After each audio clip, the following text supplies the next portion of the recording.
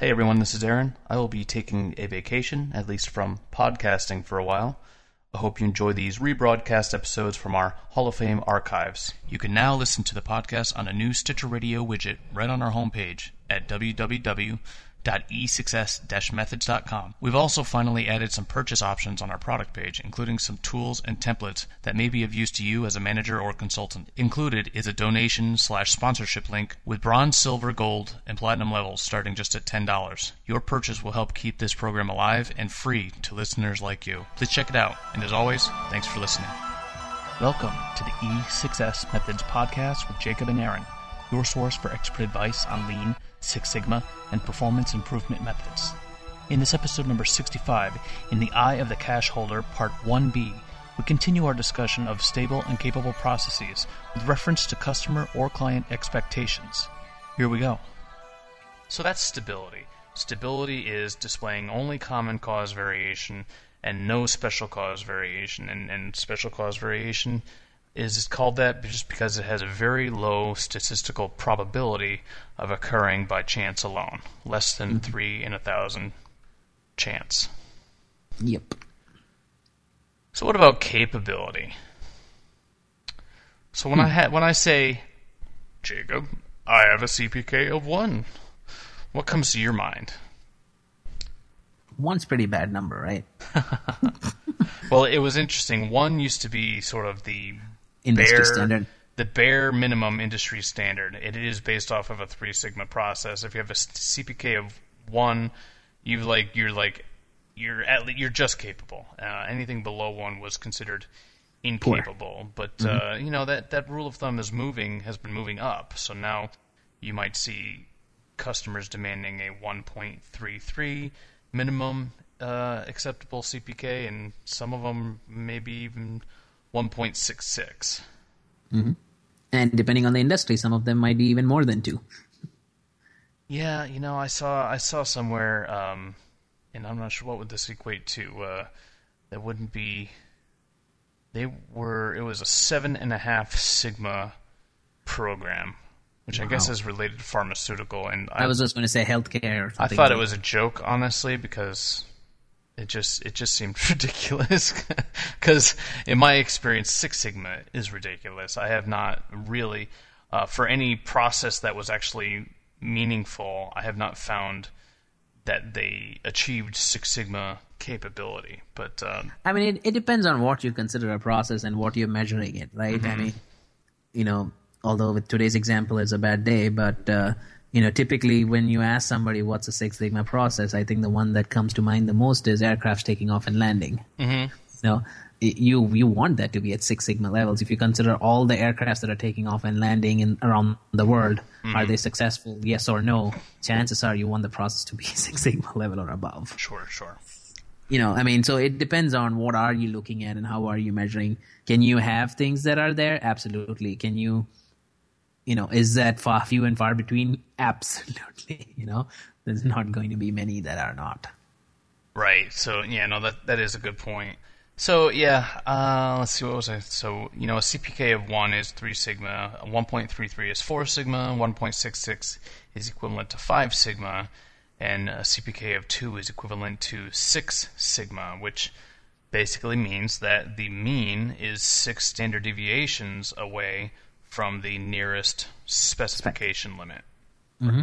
And these can be visualized using a normal curve plotted or a histogram with the normal curve superimposed, and that allows you to visualize, hey, what does my variation look like relative to my spec window? Got it.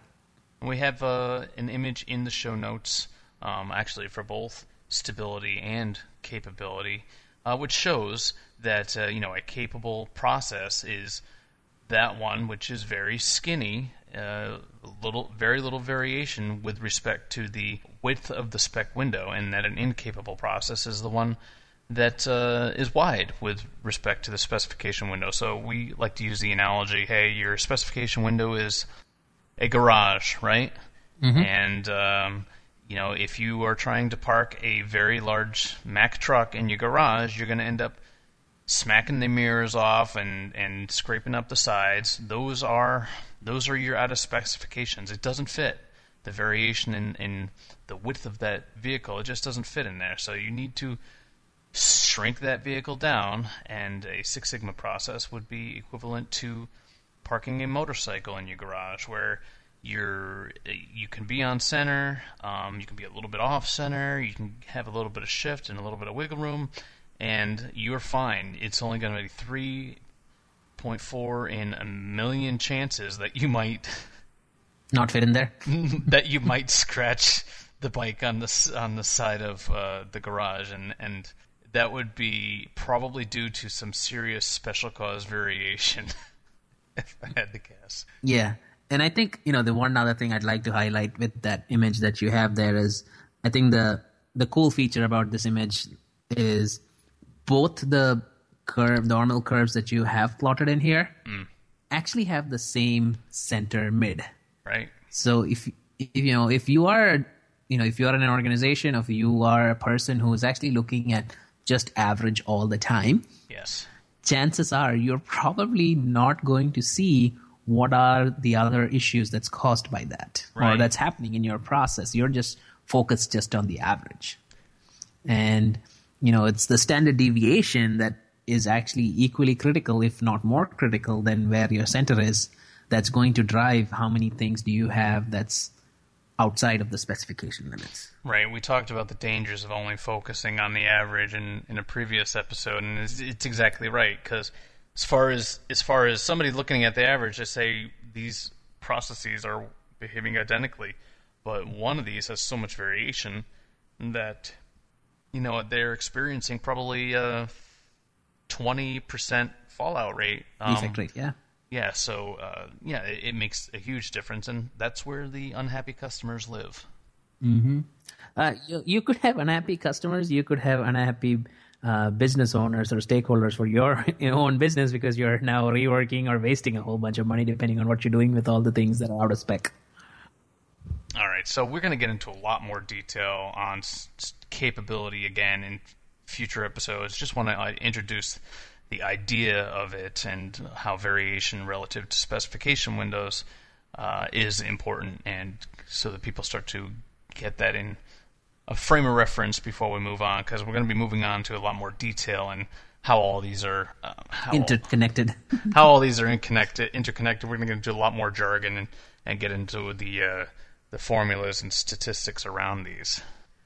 So we talked about stable, we talked about capable, and these things can happen in 4 different combinations. It's possible you can have a stable process without a capable process, and vice versa. So how would you describe a process that is not stable and not capable? A process that's not stable and neither is not capable is probably the one which is in the case you've shown above, where it's the bell curve that's stretching out outside of both the specification limits. You're having a lot of cases where you're falling outside of what the customer would accept. So it could be a case where you're having a lot of special cause variation. It could also be a reason where the way your process is set up, you're just not going to be able to meet your customer's needs. Yeah, it's hard to tell from the histogram if there's special cause variation. That's better seen in a run chart, but it could be the case. Basically, it's chaos, right? You are often not meeting your customer's expectations, and it seems pretty clear that you are chasing your if you looked at the run charts, that you are seeing a lot of special cause variation, which is an indicator that you are out of control, and there's a lot of different root causes behind that, and we can go into that as well in a future episode. Yeah. You are listening to E6S Methods Podcast, brought to you by E6S Industries. Join us on our website at www.e6s-methods.com. Journey through success. Hey, Jacob, you remember when you used to work for me? Sure. Do you happen to remember how much money you were making back then? Yeah, I do. Yeah? And how much more you're making right now? I can do the math. And how about that development plan that you and I put together during that time? Definitely gave me some perspective and gave me some direction on what I need to focus on. I found that useful. So far, I have a 100% promotion success rate for those people who are willing to work hard and were willing to work with me to create a customized career development plan, the E6S Pro Career Program. 3 different levels. Promotion and pathfinding level, which is career planning, customized improvement plans, resume refinement, and interview preparation. The next level down is targeted for those people who they're just looking to prepare for their next move. And because it really does pain me to see unemployed professionals, I am offering a level called Help Quick, a free one-time resume review and revision for those who are unemployed and in the Lean Six Sigma, quality, engineering, project management, or science fields. So for anybody who wants more details and information, these can be found at www.e6s-methods.com/procareer. And if you're serious about career advancement, contact me through the website. You'll be glad you did. I can vouch for that.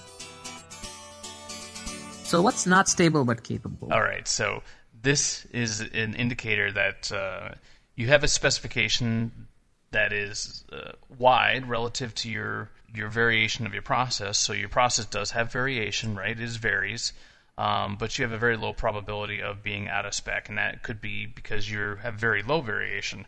However, stability could still be an issue. So you are still may have very low variation, but you are still showing special cause variation, meaning you could be trending, you could have a pattern, maybe a sawtooth pattern, or trends, or even up and down patterns that seem to be that flag as different rules. So it just means that you're showing some non-random variation, and you might not really actually have control over this. It's an indicator that yes, you have in the history you have statistically met your capability requirements, but it does not look like you have control over this. So you might actually have a problem in the future. And it is capable because it's within the specification limits of the client, but it's not stable because it's showing some sort of special cause variation within the spec ranges. How about the other case where it's stable, but it's really not capable? Stable but not capable, so it's only showing normal random variation, which is what we want, but the variation is just too wide relative to what the customer expects. And I think this happens a lot. You probably, for what you have, your process, it's performing within control limits, it's performing within what it's supposed to be. Unfortunately, what the client needs are, or what the customer is paying for you, is not within that spec limits. This is where we get into the question of, hey, my control limits and my specification limits, why aren't they the same? I don't understand that. So your specification limits is what your client actually is asking you to deliver to them, or what you set up as the extremities of what you will consider a pass or fail for a particular part. Your control limits has got nothing to do with your spec limits. Control limits are decided by the process. You do not decide it. Your customers do not decide it. It's not something that you can set. They are determined by the historical variation of your process. Yeah. Control limits is something I think we calculate based on the historical average and the standard deviation of what the values that you have for the process that determines. Again, there's a formula behind it, which is what Aaron was mentioning earlier. We're going to get into all these fun details later, but that shows, if you want to trigger an alarm, what should that control limit be for your process that can alert you as a process owner or somebody who's looking at this that something needs to be addressed or taken care of. And control limits are completely different from your specification limits. They're independent. They are independent. Specification limits are decided by your customer or the process, either internal or external customer, right? Mm-hmm. And it's interesting in my history when we first got involved in Lean Six Sigma, or when I was first exposed at least to the concept of capability. You'd have a process engineer say, okay, well, the specification is plus or minus 10%. I'm just going to put the control limit at plus or minus 8%. That way we never are out of spec. What that person actually meant, because you can't actually set your control limits, those are determined by your data, right?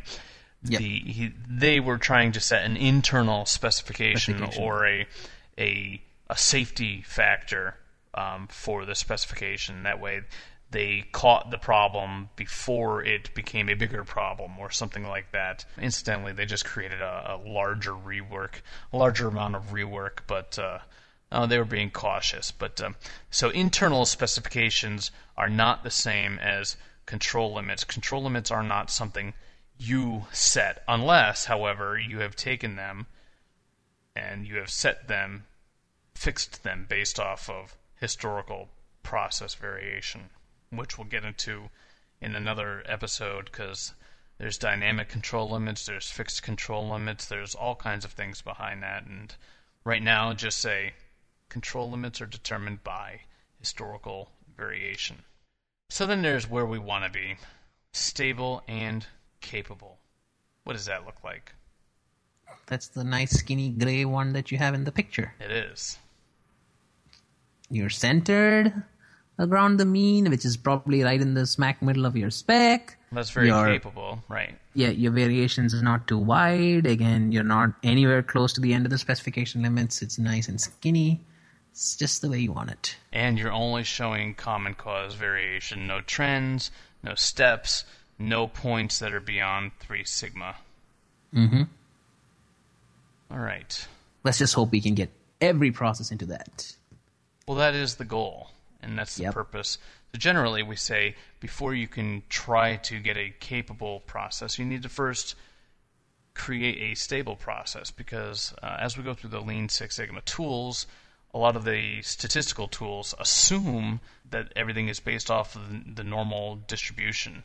And if it's not based off the normal distribution, then some of the statistical tools tend to break down. So we try to make sure our system is stable, and then try to figure out, okay, how do we now make this capable? Mm-hmm. So, Jacob, can you do a quick recap? Definitely. I'll give it a shot. So, we wanted to introduce the concept of stability and capability. So we talked a little bit about what does stability mean. It's mainly a process that shows no special cause variation. And what we mean by special cause variation is the data following any sort of, or breaking any sort of rules that the Western Electric rules, which we'll talk in a different episode, basically highlights. It's a statistical anomaly that is being captured and that somebody needs to be concerned about.